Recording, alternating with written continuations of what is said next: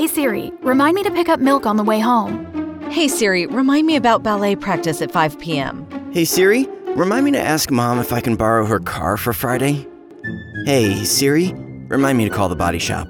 Hey Siri, remind me to take out the trash tonight. Siri, hey Siri. Hey Siri. Hey Siri. Hey Siri. Hey Siri. Siri. Siri. Hey Siri. Hey, Siri. Siri. Siri. Siri. Siri. Siri. Siri. Siri. We're continuing our series in Ephesians. In case maybe, again, you haven't been around for a while, we're walking through the book of Ephesians. And it's 6 chapters long, and the book is written by the Apostle Paul.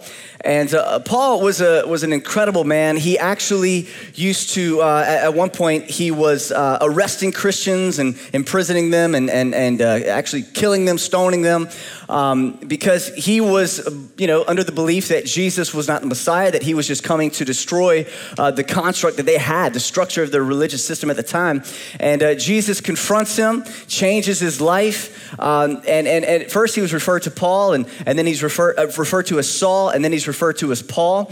And actually what he turns into is one of the greatest warriors for the faith. He wrote most of the New Testament, and so this book is written by him, and actually he writes this book while he's in prison. Which I don't know about you. If I'm in prison, I'm probably just crying in a corner or something like that, right? Especially in this time in Rome. But he's like, I'm going to redeem the time. I'm going to write out some letters. And this is one of the letters that he writes to one of the churches that he started. And so we're walking through this book, basically splitting each chapter into 2 parts. And so for this week, which is the last week of September, obviously, we are going to be covering chapter 5, verses 1 through 20. And then next week, we're going to be starting a family series based out of Ephesians 5 and 6. And so we're sort of summing up all of these chapters that we've been looking at. And 1 through 20, there is a whole lot of information and a whole lot of things to cover. And so really, I'm just gonna prepare you now. It's gonna be sort of like a fire hydrant, and we're gonna be going through it pretty quickly. There's some things that I'll lean into a little bit more than others. And so there might be some things that you're like, wait, go back and what did that mean? Unless you want to be here till around 11:30 or so, I think we'll just keep it moving. Are you okay with 11:30? You guys didn't laugh about that. You're like, actually, just bring the second service in. Let's just keep it going. No, we're not going to do that. But I'm really excited to be able to share with you today about these scriptures. Now, here's the deal. We're going to cover some things today that, honestly, if you've got children in here below like impact age, maybe 12 and below, I'd really encourage you, in case maybe you don't want to have some awkward conversations around lunch or dinner table tonight, that you might want to go ahead and partake of our kids ministries. We have a wonderful 0 through 12-year-old ministry, and actually if you could just go find one of our hosts, they'll help you out and point you in the right direction, unless you would like them to hear about some things that you might not want to hear about, all right? So just going to go ahead and throw it out there, and now that my disclaimer has been put out there, don't send me an email about questions that your kids are asking you later, all right? So good. With that, each week we pretty much answer one question. We sort of take the scriptures from like I said, pretty much half the chapter, and we sort of frame it up underneath one question. And the question this week is, who am I imitating? Who am I imitating? Now, the reality is that all of us are imitators. Whether you know it or not, whether you think that you're this original person, unique, like nobody's ever thought like you. There might be one of you in regards to your fingerprint, DNA, things like that. But in regards to like how you think and how you process information, your experiences, like a lot of that, this is gonna sound terrible, but you're really not that unique, okay? Like, is that okay to say? It's not okay to say. Not in America, because we're wonderful, we love ourselves. But when it comes down to it, y'all, every book that's being written is really written from a plethora of other books, okay? All of us, we pass down information and people shape us. And so we are all imitating somebody. We're imitating somebody. And so the question today is, who am I imitating? Not am I imitating? It's who am I imitating? And the thing about it is that whenever you imitate people, it really shows that you admire them, right? You imitate those that you admire, but also you become just like the people that you imitate. Because as you take on their characteristics, you take on their thinking patterns, a lot of times you also take on the results of those thinking patterns, the results of those characteristics, okay? And so with this kind of framed up in our minds, Paul has just come out of chapter 4, or we just came out of chapter 4, verse 32, where he said, be kind to one another, tenderhearted, forgiving one another, as God in Christ forgave you. And it starts off in chapter 5, verse 1. He says this, therefore, be imitators of God. So now that we've answered our question, let's go ahead and pray and close out. Let's imitate God. That was easy. All right, be imitators of God. So we know, who are we supposed to imitate? We're supposed to imitate God. So let's kind of shift the gear into this. How? What does it look like to imitate God? What does it look like to imitate God? But here's the deal. Imitating God, it's not just a choice. It's not like one day you say, all right, now I'm gonna be like Jesus, and it's done. It is a journey, okay? So the stuff that we talk about today, some of you are gonna find yourself where maybe it's things that you have overcome many, many years ago, okay? It's things that maybe you dealt with, and it's sort of like, yes, I've grown through that in this journey. But for some of you, you just started your journey with God. And there's a lot of things that we're gonna talk about today that you're like, man, I've got some work to do.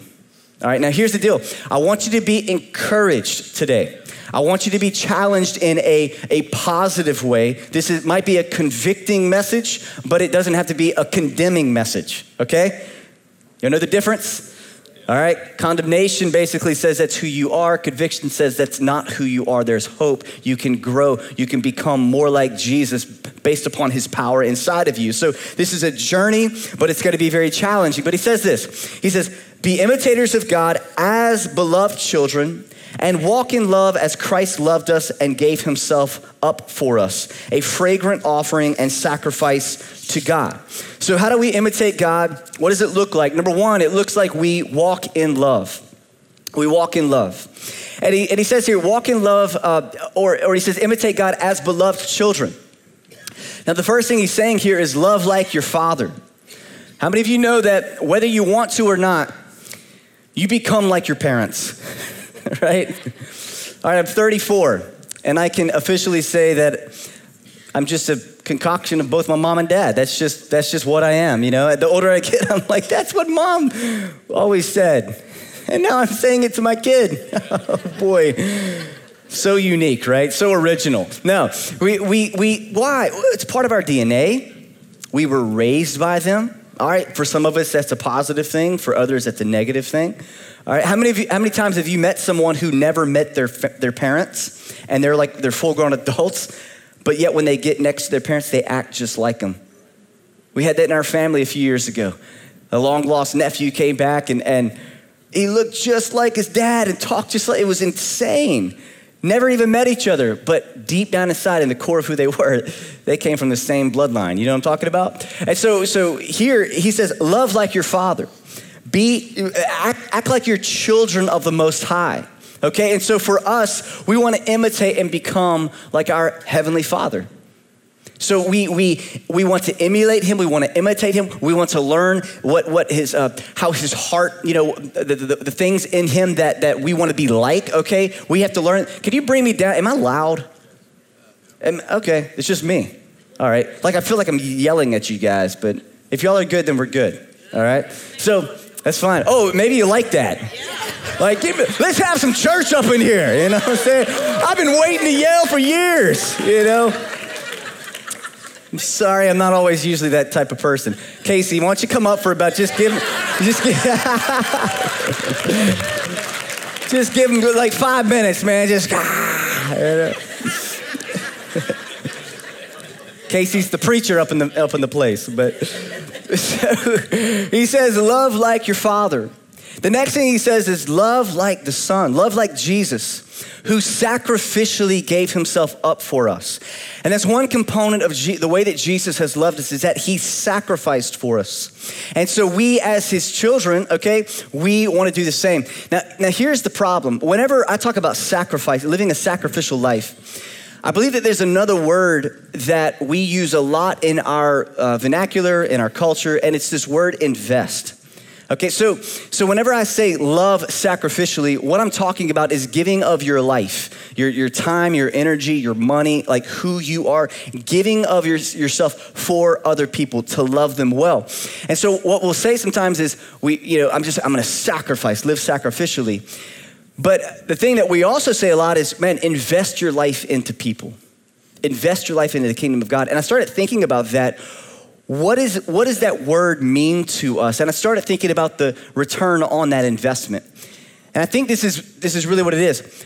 Whenever we live our lives, we look at, as we invest our lives into someone or something, what is the return on that going to be? Now that's something that's very positive, all right? We should be good stewards of our life. But the issue could be is if I am pouring my life into someone or something that I don't receive the return on the investment of, I don't want to really be a part of it as much.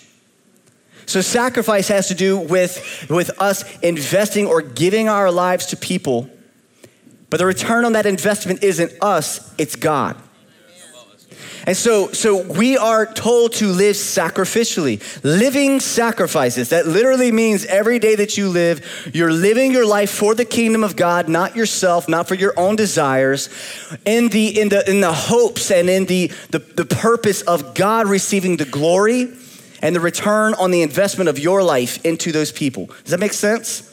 So anytime that you're struggling with living sacrificially and you're like, man, I don't know that it's a really good investment, I want you to think about, what am I thinking of about the return on that investment? Am I thinking I want the return on investment to be for my gain or for God's glory? And it's a big question, a big filter that you have to live your life through, because we as believers are called to and we're motivated to live our lives for the glory of God. There was a missionary named Amy Carmichael. She was a missionary to India many years ago, and this is what she said. She said, one can give without loving, but one cannot love without giving. I think that should challenge us. If we really love people, then we should do things for them. We should sacrifice our life for them. And most times for us guys, it looks like just going the extra mile. It looks like giving the extra $1. It looks like giving the extra time. Whenever you know somebody's going through something, it looks like inviting them over and spending a couple hours with them, right? Whenever you're tired, you've been working all day, but you know that this ministry moment's important. That's what it looks like. But a lot of times we're not open to that. And it really has to challenge us, and we have to ask the question, how loving are we? How loving are we? And the return on that investment ultimately, again, is that God gets the glory. So am I walking in love? So first step to imitating God is walking in love. The next thing that Paul goes into, which is really the bulk of our message today, is gonna be in walking in light. How do we imitate God? What does it look like? We walk in light. Verse 3, but sexual immorality and all impurity or covetousness must not even be named among you, as is proper among saints.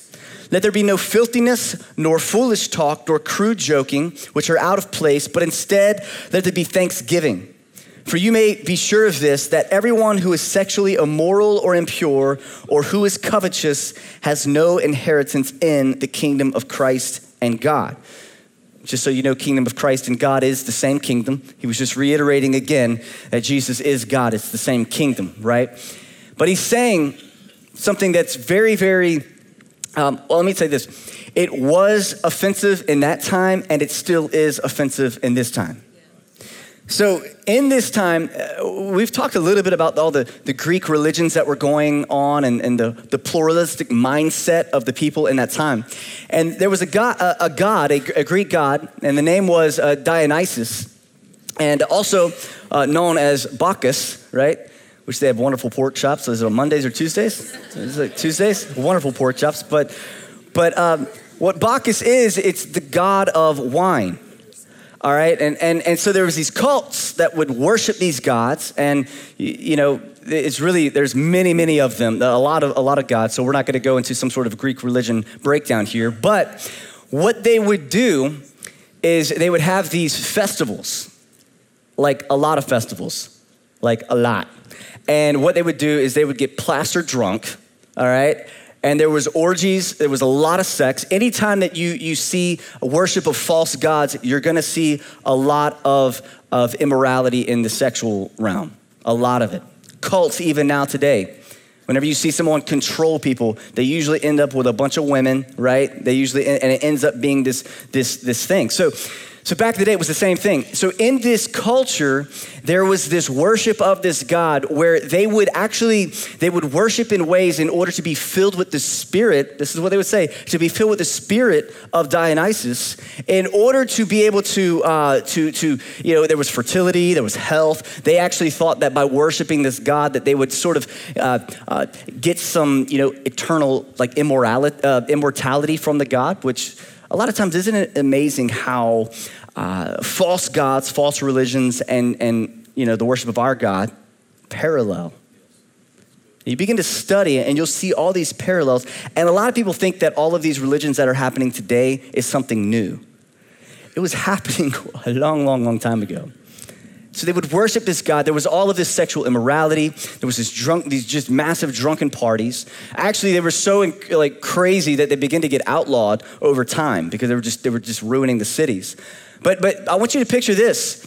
We talk about pornography in our day and age and how it's running rampant. Well, in this time, they would line the streets with statues of naked gods, and sex was a god, and it still is a god in our culture. So when Paul says this, it's right down everybody's alley. They know exactly what he's talking about. He's like, don't act like that. He says, walk in light. And we're gonna get into some of those other things here in a second. But whenever he talks about sexual immorality and crudeness and all of these things, he's talking specifically to this time. These people they've been raised up in this culture to enjoy these parties, to be a part of it. And now they believe in Jesus. And he's like, hey, look, your belief system has changed, but your actions have to change too. Like, why would you want to be filled with this spirit whenever there is the Holy Spirit to be filled with? Like you can't have your cake and eat it too, but honestly, guys, you shouldn't want your cake and eat it too. You know what I'm saying? And I think that's really what it is. See, at this part of the sermon, a lot of people, when you read these scriptures, are like, oh, you're just telling me I can't have sex anymore with whoever I want. Yeah, but really, my thing is, why do you want to have sex with everybody? Like, what is that? Because it's not the spirit that we're talking about.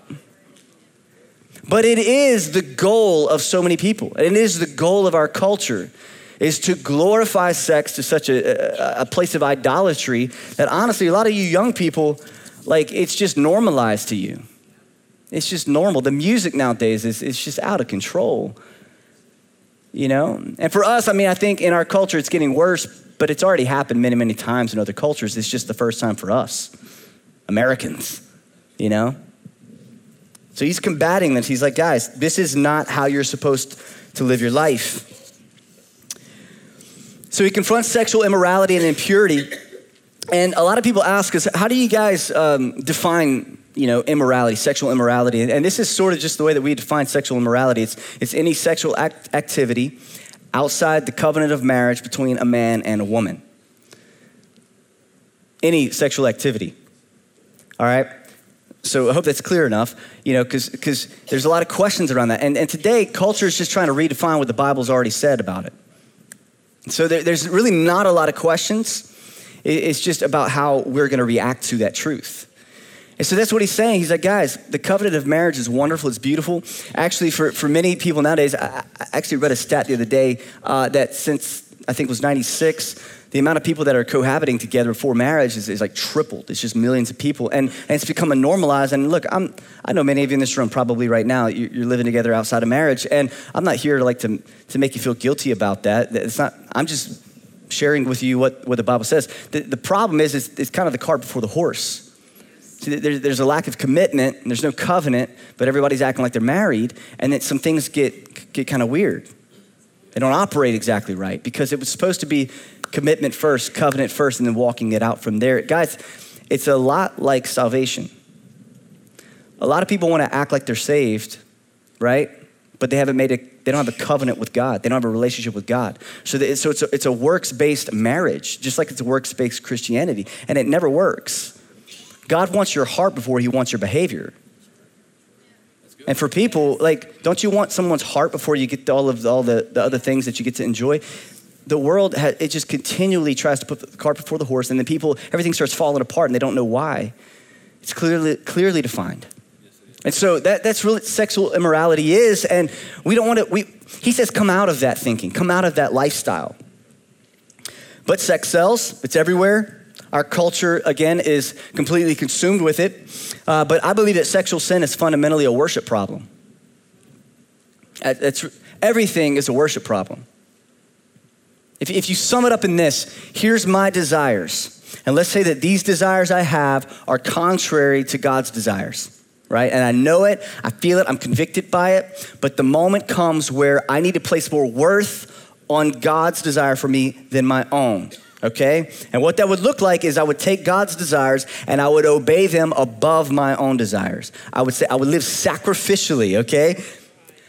Well, nowadays it's my desires are king, my desires are what matter, and you can't tell me how to live my life, all right? This is a worship problem. What do you place more worth on? Your own desires or God's? All right? Now, I want to say this. The Bible is not anti-sex, but it's pro-intimacy in the covenant of marriage. Again, this might be the part of the sermon where I hope you took your kids out, but can I just say something, especially to young people? You need to understand something because it's not taught enough. Sex in the covenant of marriage is so much better, so much more fruitful than outside of marriage. Marriage sex is the best sex, all right? There's no walk of shame. Come on. There's no walk of shame. You have two people who have vowed their life to one another, right? And who are growing in intimacy, not just physically, but emotionally and spiritually. And when those two people come together and they have sex, it's a wonderful thing that God created. And the problem is that in church, we don't talk about it enough. We don't talk about it in a God-honoring way. And so therefore, we only hear and talk about it in a God-dishonoring way. And it begins to shape our mind to where just don't talk about it in the church. I've heard of people getting married and actually feeling guilty that they had lustful thoughts towards their fiance, which they were getting married to. I'm like, that's how it's supposed to happen. That is wonderful. If you said it the opposite way, I'd maybe kind of be wondering a little bit. You know what I'm saying? Because in marriage, the marriage bed is holy. And it's wonderful. And it needs to be talked about a little bit more, right? So the Bible's not anti-sex. God created it, and it's good, and it's wonderful, but it needs to be done in the proper pattern, in the proper way. And one more thing, a lot of people, they say, man, it just makes financial sense for us to live together right now and all that. And I understand that. But we've had a lot of people in our church who it made financial sense for them to live together. And we actually just had one a couple weeks ago. And they said, we want to do it right, though, before we move into this house. And they came and they got married with a few family members and a pastor in a back office because they wanted to commit their lives to one another. And then they're going to have a ceremony later on. I'm telling you guys, it's good. All right, I got to keep moving. Talks about being covetous. We just talked about covetousness just a couple months ago. I'm not going to lean into that. And then he also talks about corrupt speech. And we talked about that last week. Pastor Micah talked about that. But he says all of these things, people who live a lifestyle of this, and this is their worship, okay? He says these people have no inheritance in the kingdom of God. I'm not saying that. I'm just repeating what the word of God says about it, all right? So don't get mad at me. Get mad at Paul, right? Take your anger out on him. Don't send me an email. You know what? I'm going to publicly say something. If you'd like to send an email with a complaint, we opened up a fictitious email address. It's called complaints@northwood.church. And you can send whatever you want there, and nobody's going to read it. But you're going to feel better about yourself. So go ahead and do that. Yeah, just got to vent to nothing. It'll be fine. Verse 6, he says, let no one deceive you with empty words, for because of these things, the wrath of God comes upon the sons of disobedience. The wrath of God comes upon the sons of disobedience. Therefore, do not become partners with them, for at one time you were darkness, but now you are light in the Lord. Walk as children of light, for the fruit of light is found in all that is good and right and true. And try to discern what is pleasing to the Lord. Another aspect of walking in light has to do with repentance. Guys, look, you're never gonna talk to anyone who received Jesus, who said yes to following Jesus, where their life did not change. Not truly. Repentance is turning from darkness to light. It doesn't always mean that you want to turn from darkness to light, but it always means that you do. that there is a turning, that there is a repentant lifestyle. Does it mean that in your life, from time to time, that you might turn slightly back to a dark lifestyle, right? Or a dark way of thinking? We're gonna sin, y'all. You're gonna mess up. Paul knows that. The wonderful thing, we've talked about this, is that where sin abounds, grace abounds. It's wonderful. And some of you actually need to know that love covers a multitude of sin, that like God loves you and he has ample grace for anything that you have walked through and are walking through right now. But he still at the same time says, look, we don't just sin so that grace abounds. We don't do that. That would be abusing the grace and the love of God. So we don't live that lifestyle. And anyone who does, they're missing the whole concept. And so Paul is saying, you've got to change in your thinking and your actions, live a repentant lifestyle. And I think for a lot of people, you really need to understand that that's how you find healing, is through living a repentant lifestyle. You find healing. You find forgiveness from God. You find healing from people as you confess and you walk out this new life. But he says this interesting part. He says, don't even partner with people who are living this life. Now, this is where some people get a little confused too, because we're not even supposed to partner and do life with people who live in these ways. And this gets tough because Jesus hung out with a lot of people who obviously didn't glorify God in the way that they lived, right? So we have this tension of who should be my friends, who should be the people that I hang out with on Friday nights, who are the people that I have a relationship with. Well, I want to say this about Jesus. Jesus hung out with everybody. He was all over the map. Like Jesus was everywhere. Okay, he was in the clubs, he was all over the map. But Jesus went into situations with the heart posture to transform people, not to conform to them. Right, that's good. All right? So that's a big difference. If I'm hanging out with people who are not doing things righteously, right? My heart in that situation is not to be like them. My heart is to be like Jesus in the midst of them. All right? And that's where a lot of people get off, because actually you're not being Jesus to people. You're just hanging out with the wrong crowd. And then you come in on Sunday morning with the body of Christ and we sing these wonderful songs and you can't lift your hands, you can't sing because you've got filth just like on you. I'm not saying you're not saved. I'm not going there. I'm just saying that your lifestyle is not lending itself to holiness. It's not lending itself to being filled with the Spirit of God, with the power of God. It's just a religious thing. And so you live every Sunday morning in guilt and you can't wait just to get out of here so you can get that feeling off of you, right? And push it to the side. And God's actually inviting you to a much better life, one where you have no lies, you have no other life. You don't have your Saturday night life and your Sunday morning life, but you just have your life in Christ. That's what he's inviting you to, right? Verse 11, take no part in the unfruitful works of darkness, but instead expose them. For it is shameful to even to speak of the things that they do in secret. But when anything is exposed by the light, it becomes visible. For anything that becomes visible is light. Therefore it says, awake, O sleeper, and arise from the dead, and Christ will shine on you. It's actually believed that he's quoting an old hymn. in this time. Right there, it's actually a collection of other thoughts and other quotes of other verses. But really here, he's talking about whenever we walk in light, we naturally expose darkness. I want you to think about this.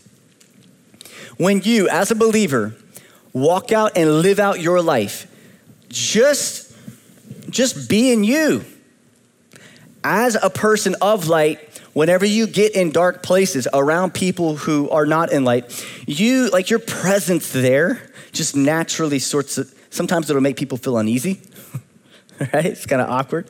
People are talking about something, they look over there, oh, well, I'm sorry. Sorry, I know you're religious, so I don't want to. What is that? They know that what they're talking about and what they're doing is wrong. They really do. They might know it because they have a background in some sort of church thing, right? But they know.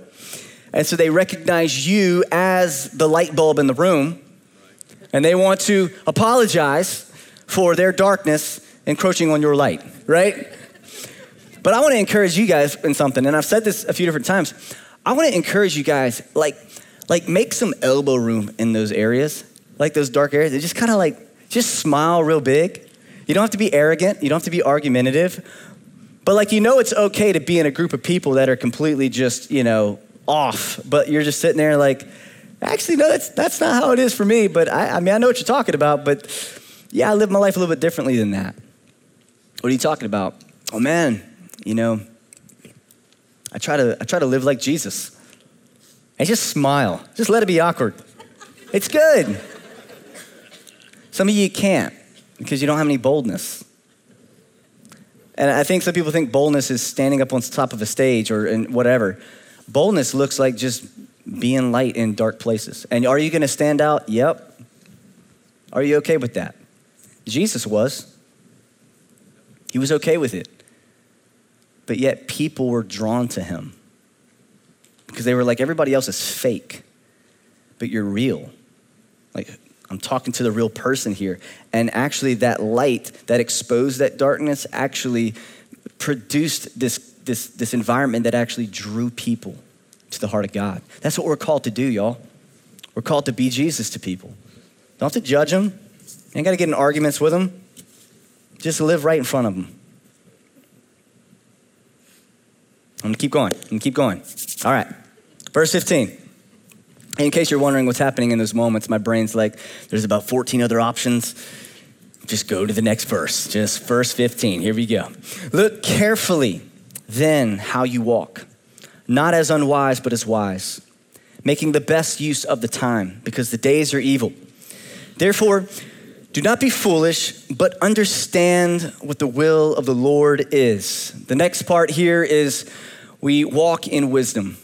What does it look like to imitate God? How does it look? It looks like we walk in love, we walk in light, and we walk in wisdom. Live your life in godly wisdom with intentionality and purpose for the kingdom of God. Live your life in godly wisdom with intentionality and purpose for the kingdom of God. I believe that this is one of the greatest struggles in the American church because we are so distracted with ourselves and with our lives and with our careers and with everything that we have going on that it becomes very difficult to live carefully and intentionally in with purpose for the kingdom of God. We can live carefully, intentionally, and with purpose for our own kingdom. That's easy. I wake up every day, my brain automatically goes to my own kingdom, okay? But that's not the life or the kingdom I'm called to build. I'm called to build the kingdom of God, right? All of us are. As believers, did you know that that's your primary purpose? Is to live and build, be a part of the kingdom of God. It's the only eternal thing that we're a part of. Everything else passes away. And so we have to live carefully and intentionally, calculating every day that we live because the days are slipping by, y'all. They're slipping by. And we've got to be intentional of how are we living our life. We can't get distracted from the mission. We can't get distracted from the mission. Every day there's something that's going to pop into your life to distract you from the call of God on your life. Every day. It might be something from within yourself, just a struggle, a trial. It might be somebody that does something to you. Every day There's something that is causing you not to say it is well with my soul, right? There's something that is pulling you away from the reality of the kingdom that you're a part of. And he says, don't let it happen. The next thing he says is understand what the Lord's will is. And a lot of times whenever we say this, I mean, come on, y'all, we've all prayed this prayer. God, would you show me what your will is? When we say that, a lot of times we are actually saying, God, would you just tell me what my future is? Tell me what your will is for me to do. And also a lot of times we want God to speak it like verbatim, like write it down for us and hand it to us, because then it takes all faith and responsibility out of the equation. I don't have to trust in something if I know exactly what I'm supposed to do. So sometimes I think, y'all, like we may pray prayers that are really weird. We go to God like a fortune teller or something, I don't know, right? Show me your will. Let me look at a glass ball or something, I don't know. And God's like, actually, first off, you need to trust me in a lot of that. Like, don't worry about what you're gonna eat or what you're gonna wear. Don't live that life, trust me. But really here, I believe that Paul is basically saying, when he says will, the Lord's will is, he's saying the revealed will of God, like through the word of God. What's God's will for your life? Well, he clearly has defined what his will is for our behavior to be in the Bible. At this time, many people were reading the 10 Commandments. That was his will. They were reading the law. They knew the heart of God. And of course, Jesus came and fulfilled the law, right? And he ended it. But at the same point, they knew those commandments were still in play. And he's like, to understand what the will of God is. And for many of you, some of the things I just said, sexual immorality, covetousness, all of those things, like you need to take that as the God's will for you to live. So it's not a political conversation. Like I wasn't having a political conversation a few minutes ago when I was talking about what sexual immorality is. I was having a theological one. And Paul's doing the same thing. He's like, you need to understand what the will of the Lord is, which is what I pretty much was just telling some of you. Come out of those parties, come out of those drunken places, or you're worshiping Bacchus, right? Come out of those environments and be light and walk in light. Be different.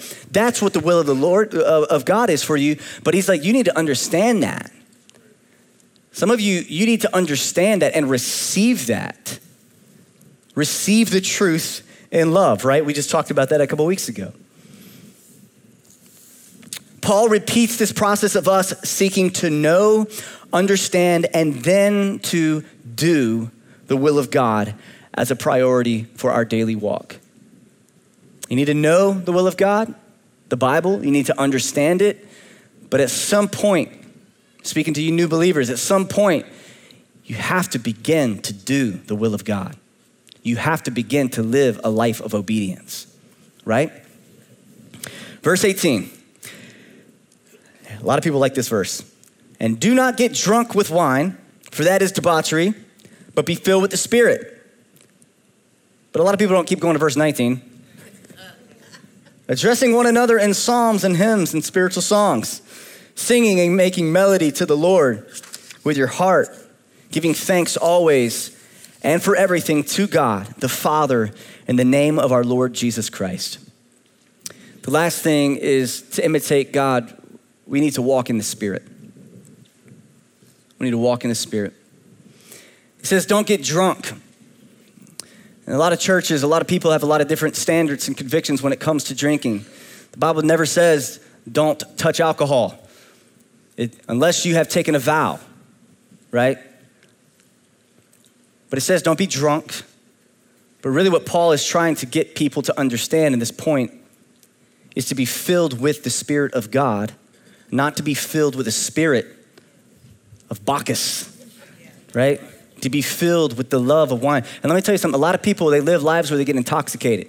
Not just alcohol, drugs, whatever the case is. I want to be honest with you, a lot of people in our culture get intoxicated on entertainment. We're going to do a message next year sometime, I can't wait, on entertainment. Because entertainment has just as much control over you as alcohol for a lot of you. You might not reach for the drink, but you reach for the remote. You open up your device and you watch hours and hours of movies and Netflix and whatever. Why? Because you don't want to think. You want to disconnect.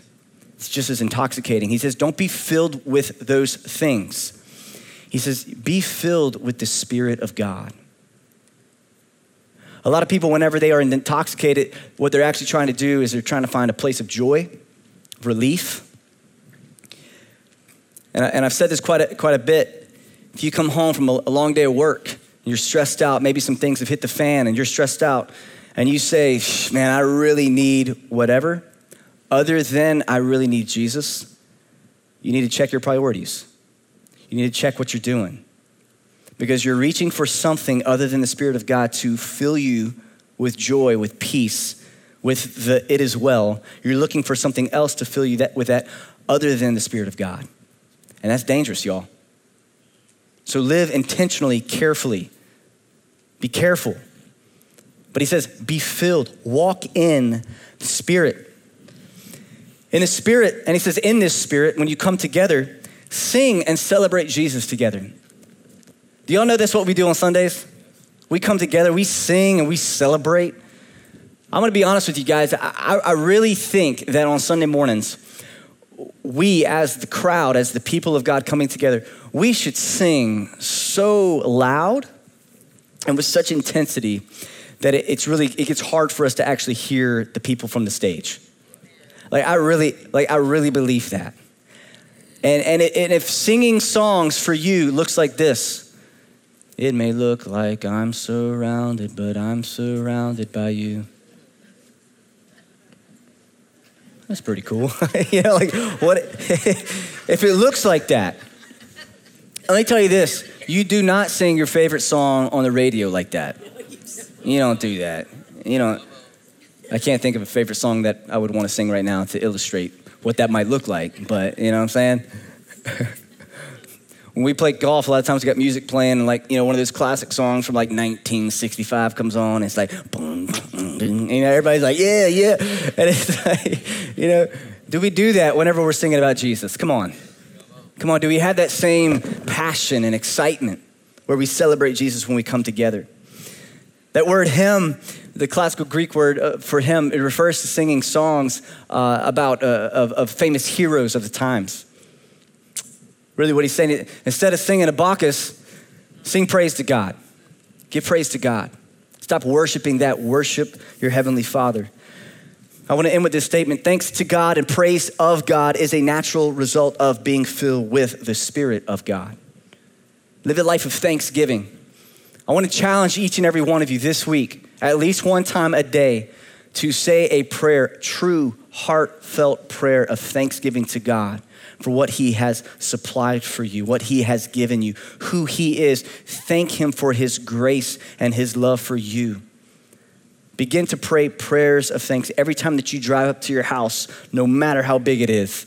Say, God, I thank you for my home. Sometimes, y'all, I'm bringing the trash to the road. I'm like, God, thank you for an industry that picks up my trash so I don't have to go bury it in the backyard. Seriously, I'm talking live a life of thanksgiving to God, right? This is what it looks like to imitate God. Am I imitating God? Who am I imitating? Hopefully it's God. Hopefully it's the things that we've talked about. What does it look like? I believe that these are some wonderful things to live out. But I know that many of you in this room today, things that we've talked about, you're like, that ain't me, that ain't me. I kind of get that right sometimes. That ain't me. And it all comes to the end, and you're like, that's why it's not me. It's because my heart hasn't been changed and filled with God's Spirit. The essence of who he is filled with myself. I want to give every person in this room an opportunity to respond to whatever God's speaking to you. Let's pray. Go ahead and bow your heads, close your eyes.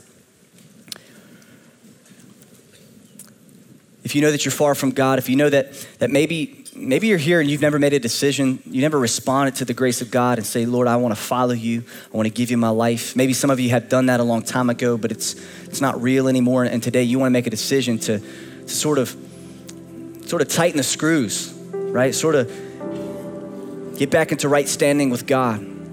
It's a wonderful time to do that.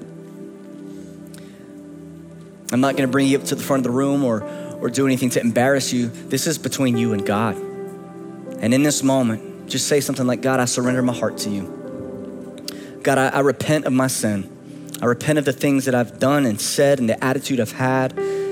But God, ultimately, I repent of my sin nature. God, I ask you to replace that natural ability to displease you with a supernatural ability to please you. Change my heart. Cleanse me from all unrighteousness. Clothe me in your righteousness. I give you all that I am today. I thank you for the cross of Jesus, where he paid the price for my sin and my shame, to where now I have an advocate with God. I thank you for the truth. I thank you for your grace. God, I pray for each person in this room today, for all of us, that you would help us to live lives that honor you and lift you up. God, lives that we live sacrificially, investing our lives into your kingdom. Ultimately, God, that you would get the return on that investment, which is glory and honor and praise and fame to your name, not our own. We thank you in Jesus' name. Everybody said amen.